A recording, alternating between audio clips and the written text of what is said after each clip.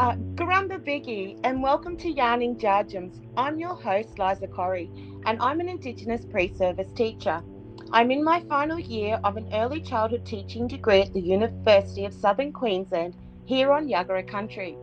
My family is from the Mer people in Darnley Island, which is in Urub country in the Torres Strait Islands. However, I was born and raised on Jabbergai and Yindinji country, and I'm now fortunate enough to be living, studying, working, and raising my family here on Yagara and Yagara country. Firstly, I'd like to begin today's podcast by acknowledging the traditional custodians of this land on which we meet, the Yagara peoples. I pay my respect to their elders past, present and emerging, and extend that respect to traditional custodians of country throughout Australia and Aboriginal and Torres Strait Islander peoples listening or tuning in to Yarning Jarjums today. In paying tribute to Indigenous Literacy Day next month, I'm thrilled to be bringing you an exciting Yarning Jarjums episode 2. In Yarning Jarjums' second podcast of the season, I'm excited to be sharing with you all my interview with deadly Indigenous author Mrs. Tamina Rhodes Scott of the One Foot children's book called Keep Shining Bright. Mrs. Rhodes Scott was born in the Torres Strait Islands and grew up in Far North Queensland, Australia, and has taught in early childhood, primary, secondary, and even tertiary education in various countries around the world, in Torres Strait Islands and the hometown of Cairns in Far North Queensland region. In this episode, my tira, Tamina, and I discuss Indigenous literacy in the early years, her inspirations for writing her deadly stories, and of course, we will be yarning about her deadly books and how you can add them to your collection. Mrs. Tamina Rhodes Scott brings to Yarning Jarjum's second episode a rare and insightful look into being an Indigenous author and educator in these contemporary times. So let's get straight into the interview with my favourite Indigenous author and educator, Mrs. Tamina Rhodes Scott. Tira, welcome to Yarning Jarjums. And Esogar for sharing your time and knowledge with Yarning Jarjums and being my special guest speaker in light of Indigenous Literacy Day next month. It's an honour and a pleasure to be hosting you today. Thank you. It's really lovely to have this time to catch up with you and share a little bit of what I've been doing, with my books and teaching and, what things that I love to do. You're so amazing. Sis, can you please tell us a bit more about yourself? So I'm a Guugi Yalnji woman from the Daintree, Wujal Wujal, Mossman Gorge, Port Douglas area. We are two groups of people, the Eastern Yalnji, which are my people, the Sunrise people, and then there's the Western Yalnji, which are the Sunset people. They're out west of this region, more out towards Chillagoe, Lakeland, just south of Cooktown, and they border on with our ally clans, the Guugi Yimithirr people from Hopevale, and then further south, Yindinji and Jabbergai are all family, that are married into, and uncles and aunties and mukais and titters and bullas and, all part of that one big family. That one mob, hey? That one big mob, yeah? Yeah, that's it. That's it, eh? So the language you speak or spoke as a child, all your Kuku-Yalnji, your Jabbergai, your Mer language, all that, do you speak your native tongue still? I speak, even as a child, we learnt sort of basic sentences so we could, greet our family or compliment, family members. So we learnt, I would say they're kind of sort of colloquial things. Like anytime we'd see a baby, it was just kind of like the cultural norm thing to do is pinch their cheek and say, "Yundul karagay ging ging," which just means you've got a beautiful baby. Yeah. And also one of my favourite sayings that we used to always say as kids. Mum used to, or Granny Polly used to take us out under the stars, and she'd always say, "Wanja Bukija," and we'd have to look for the moon. So that means, where is the moon? You know, just little things like that I remember, and those are the things I teach to my children. And then there's a few little things that you know, make the kids laugh. Like, I'll teach them words, you know, for like we say, ginging is something really cute. So now the kids always point at things and, "Oh, look, Miss Ginging," you know, little things like that. So it's nice to pass on just a few little words, and it's kind of a bit of a, even if they are colloquial, you're still actually giving them access to language. That's wonderful. Now, in your tertiary teaching experience, did you experience a lack of enthusiasm from non-Indigenous educators to learn your native tongue?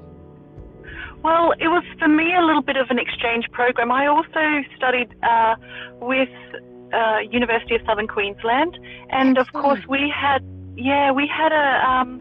an Indigenous sort of meeting place. Is it still there? Kambari? It's called CISA. I think they call it CISA on Springfield campus. It's a Centre for Indigenous Students. So that's okay. It might be in Toowoomba, but here on Springfield, it's we all meet at the CISA unit, which is just. I mean, I'm sure it'll be, as Canberra is the meeting place, we may call it something else, but I will look into that. Thank you for that. That's deadly, sis. So can you share also with our Yarning Judgems listeners something special about your book, Keep Shining Bright, that no one else knows? So I was looking at my stories of all the different constellations and their messages, and where I had myself learnt those different messages from the, you know, stories of each group of stars. And two of them are from the Northern Hemisphere sky. So in the Southern Hemisphere we can't see them, but they're the Greek mythology stories of Pegasus and the flying horse, of course, and Ursa Major and Ursa Minor, the mother bear and the baby bear. And those are actually stories that I learnt and taught while I was teaching in Scotland and at a Steiner school. So it was something that, to me, each story has its own place in my life too, where I, you know, have a memory attached to that story for me as well. And I think each story has the ability to guide us and give us, you know, some valuable lesson for our own lives. So that's, those two in particular were a part of my life that, of course, we don't have those constellations in the Southern Hemisphere, so it relates to another time in my life. But all the stories of the stars have really great messages for us. Yeah, because I noticed that Kija means moon and Dawa is star in your Kuku-Yalanji language. Is that right? Did I pronounce that correctly? We pronounce Gija. The K actually makes a G sound. In actual fact, when Captain Cook landed in Cooktown, the Gugiyama people from there came forward and they pointed to a kangaroo and they said, "Oh, that's a ganguru." And so, but they wrote down a K when it was pronounced with that G. So we say Gija for moon, and then Dawar, the R is rolled for the star. Oh, beautiful. Name. Yes, lovely. Because I noticed that a lot of our language in the Torres Strait, the R rolls as well. So that's a wonderful connection from the Torres Strait to the Kuku-Yalanji mob. That's beautiful. Yeah, thanks for sharing that correct pronunciation. As someone as seasonally travelled as yourself, sis, can you please explain why you feel it is important for you to share that with others?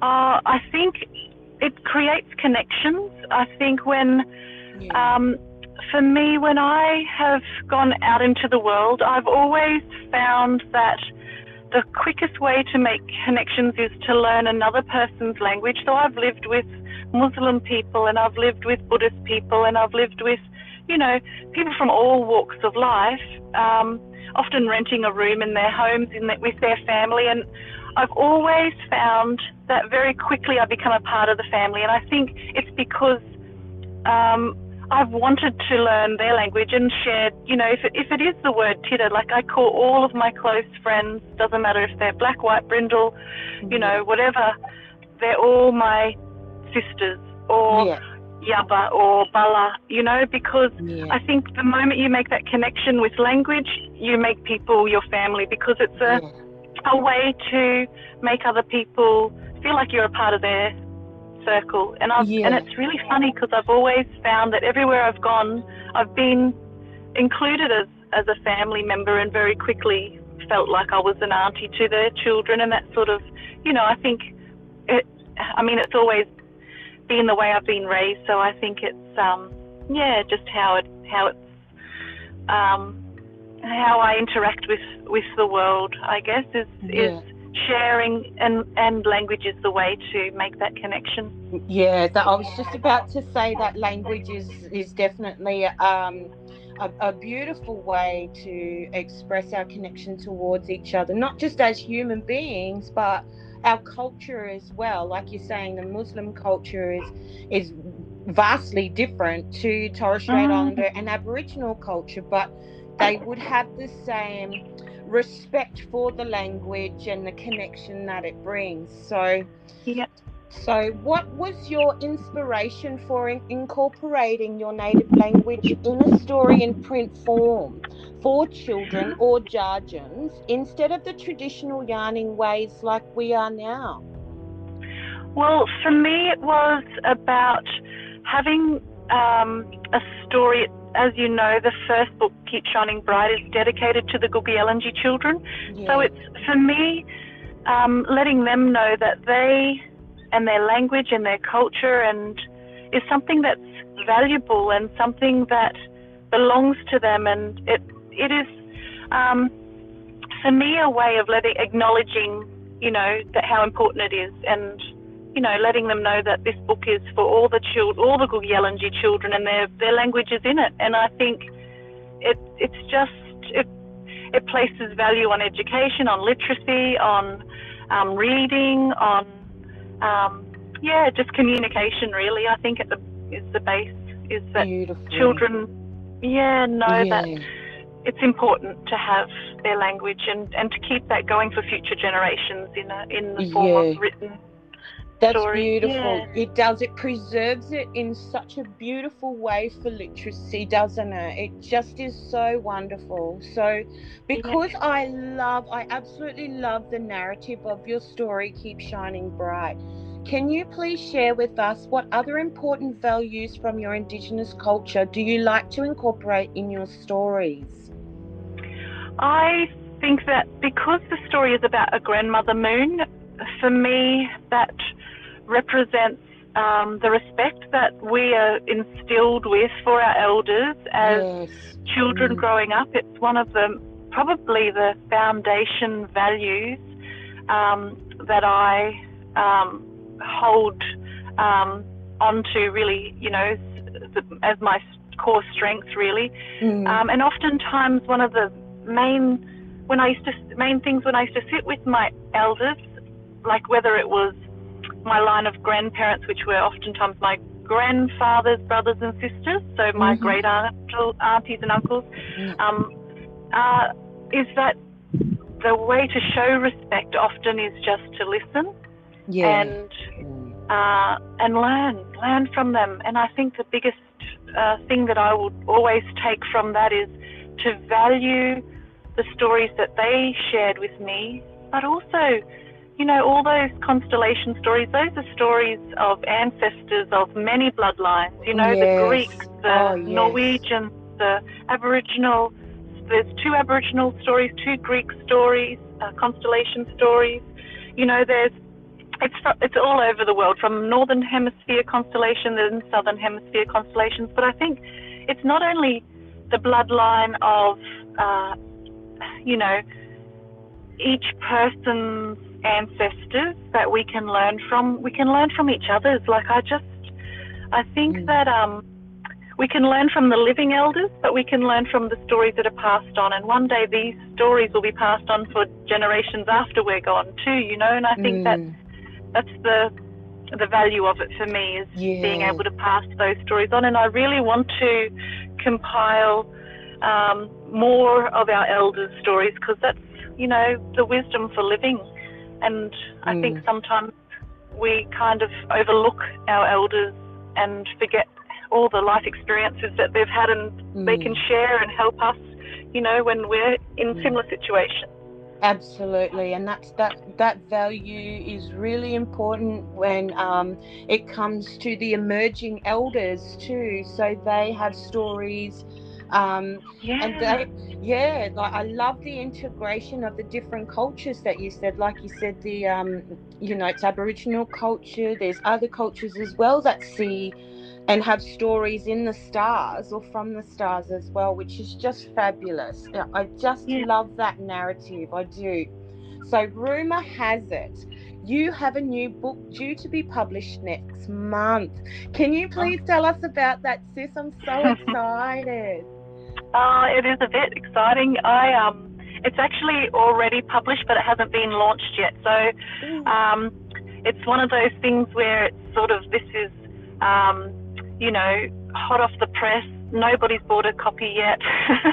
It's just, they're ready to go. But it's a story about a little Joey kangaroo. His name is Bala, which means brother in the Torres Strait, and a little kitten who comes into his family as a stray kitten that's adopted into the family, and her name is Tidda. So it kind of emulates in a sort of a really gentle way for when children have a newborn baby coming into the family. You know, how do they grapple with and deal with all the emotions that come with, you know, a new addition to the family. Or I was raised in a home where my mum fostered lots of children, and the emotions that I, you know, had to go through just to overcome my own, I suppose, lack of feeling seen, or, you know, just the attention was diverted to somebody who was more in need of care, and so there's that sort of shift of, okay, so I need to actually overcome this emotion and make the other person feel welcome and belong in our family. So it was, you know, how to, like, there's a lot of emotions that in the book it talks about the little Joey Bala, and how he, you know, at first he's, you know, wants to get to know and play and, you know, have a new little sister, but then he's too rough and the little sister's too fragile and that sort of thing, and then he, you know, gets pushed away and, you know, that sort of growled at, and then, you know, he gets angry and feels rejected and feels like, you know, he's left out and all of those kinds of emotions, and then, you know, he gets to know the little kitten, and it's just really a child working through all those emotions until they come to a place of actually, you know, this other little acceptance, exactly, and it comes to that acceptance. And I think it's a really gentle way of introducing that topic, but it actually is, it opens up doors to much more than just an addition to a family. It's also a new child in a neighborhood, a new child in a school, even broader than that. It could be, you know, immigrants or refugees coming into a country, and how do we, like, humans are so territorial, and how do we allow others to feel welcome when they've come from war-torn countries, and you know, they're dealing with their own emotions, and we're trying to, you know, navigate work out how, where do they too. fit. And that's the thing too, is when it comes to children and giving them some type of platform through literacy or literature that really shows them that they're not alone in feeling that, and it's normal to feel that, and Yep. give them a solution or a strategy in the end that's positive and works towards autonomy, agency, and I guess Yep. identity as well, because like you said, Absolutely. because Titta, the little kitten, she's new to Yeah. the situation, and Bella is basically an old hand at it. So the Yep. shift in, I guess it happens all the time. We see it with, like you said, foster children. We see it with Yep. children that immigrate here. Um, Yep. so that's really wonderful. And I noticed that Bella, you said, is brother and Yeah. Titta is sister. Now that's Yep. from the Torres Strait Islands. Is that right? Yeah.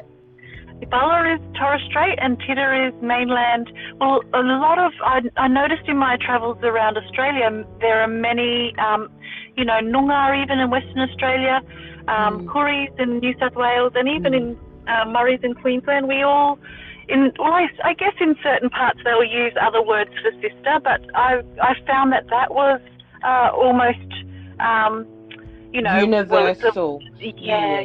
Everyone knows what it means in the Indigenous,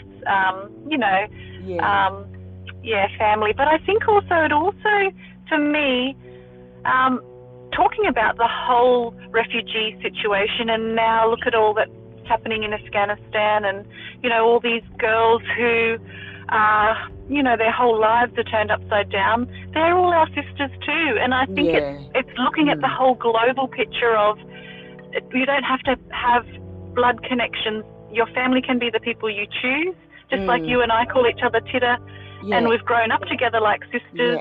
We've known each other since we were little Jarjums, and it just kind of, I think once your heart is open to the fact that we're one big mob, one big family in the entire world, then that breaks down all the barriers. Absolutely. Oh, I totally agree with you, sis. Now, there's something really special about your book, your new book. We don't see, in my research, I have struggled to find Indigenous literature written with Torres Strait Islander content and language. In fact, your new book that is out, I know is the first of its kind. So that's something to really celebrate, sis. So congratulations on that. That's a massive achievement in Indigenous literacy in the early years. You are an amazing Indigenous leader in your community and a wonderful advocate for Indigenous children's literature. You know what? I really look forward to being the first person to get my hands on your new book. And I'll pop it in the post. And I would love to take that on professional experience, because I'm on professional experience at the moment and I'm doing year 1 English curriculum. So my mentor teacher asked me today, would I like to do Tiddalik? And I said, actually, no, I would like to either do Keep Shining Bright or I would like to do your new book. So how can you tell me?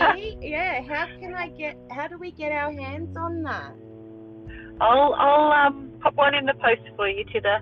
Oh, you're amazing. That's okay. You're just wonderful, and I'm sure going to definitely buy one so I can put it in the uni library as well, because they are chomping at the bit for it.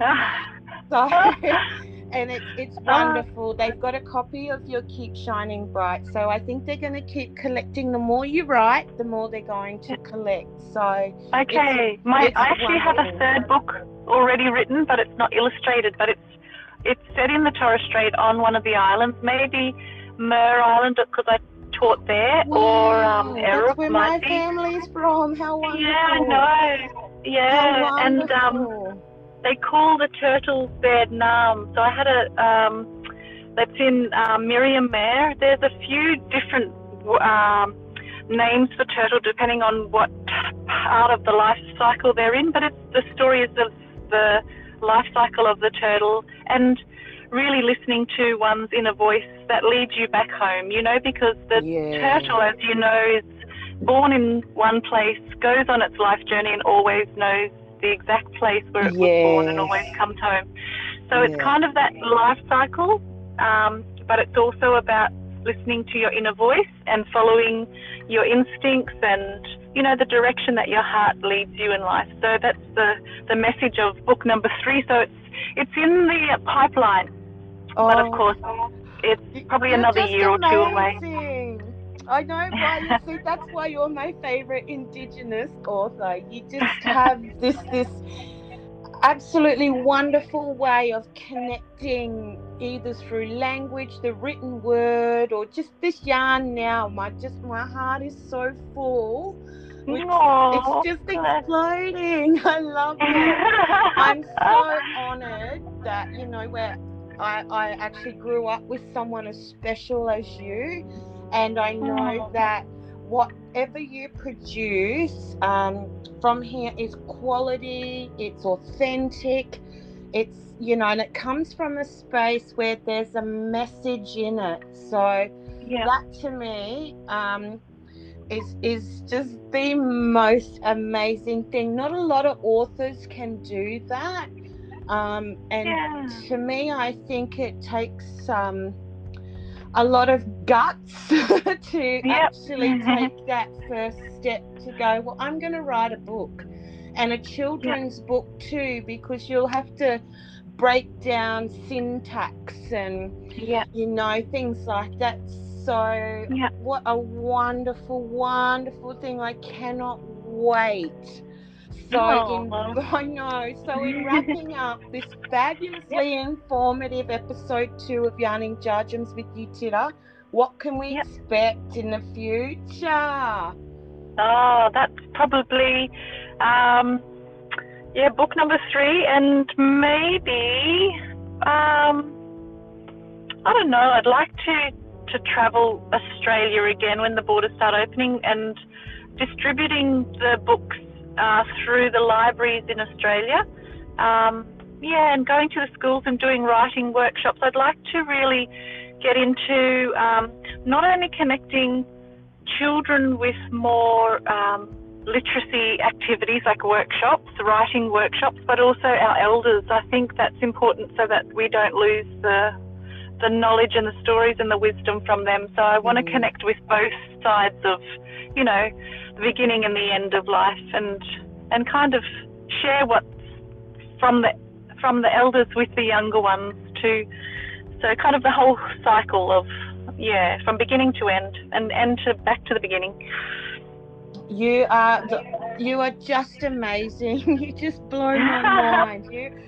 I just cannot begin to tell you how wonderful you really are. You're doing Djadjums.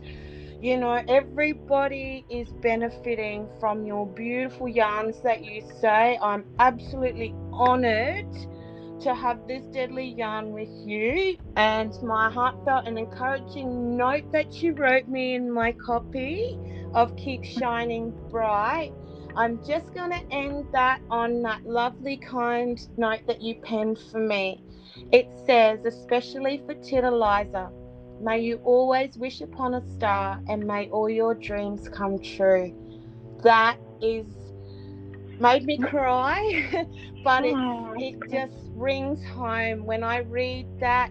Yes, I do wish upon a star every day, and I do hope that my dreams come true. And it's just nice that it's that message just keeps getting reinforced every time. So the message wasn't just for me, it's for your Djadjums as well, and others that read it. So it's just fabulous, sis. I really do love that you've taken the time to even put pen to paper and tell those stories, and have illustrations, and to publish it. That's no easy feat, and that would have been pretty hard and intense at some times, but it's worth it in the end.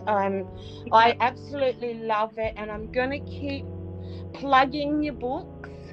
So this will not be the last time that I will call on you to have an interview with you. So if you're That's no happy worries. to share that. That'd be good. Also, if you can put a link to your books or your publishers, Yep. so we can actually encourage others to buy it, and it just makes it easier for them to purchase. That's all. Yeah, sure. Yeah, that'll be great. Too easy.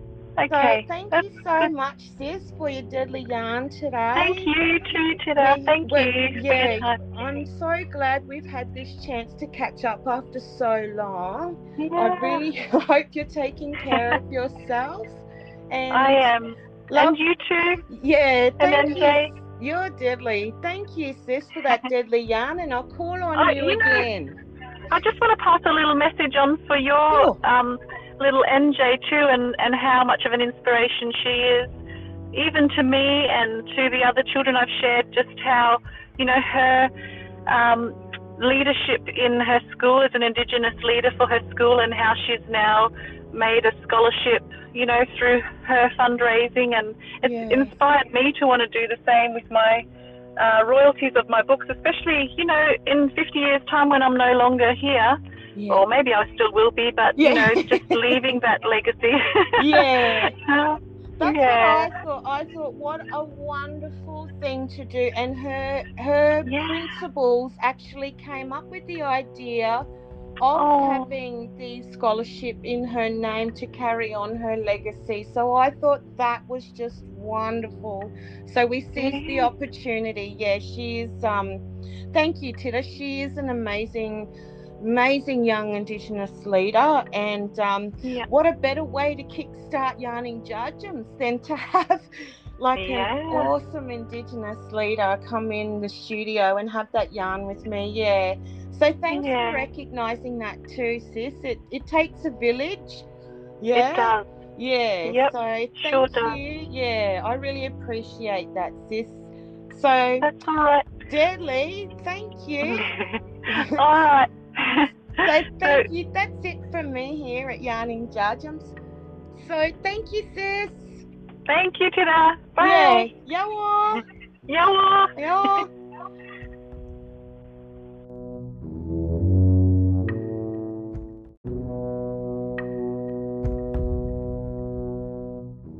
Like I said, folks, that's it from me here at Yarning Jarjums. Please feel free to like, share, comment, and subscribe to our podcast channel. Each episode, I endeavour to bring you content that showcases our deadly Jarjums and other inspiring Indigenous peoples such as NJ and Mrs. Tamina Rhodes Scott. Next episode, I will be interviewing a young Indigenous male, Isaiah, and getting his thoughts on making the big move from remote Queensland to the big smoke here in Brisbane. So stay tuned as we delve into this young man's trials and tribulations throughout his journey. Do not miss it. Subscribe to be notified. And don't forget to be deadly and stay in school, because I matter, you matter, and we all matter.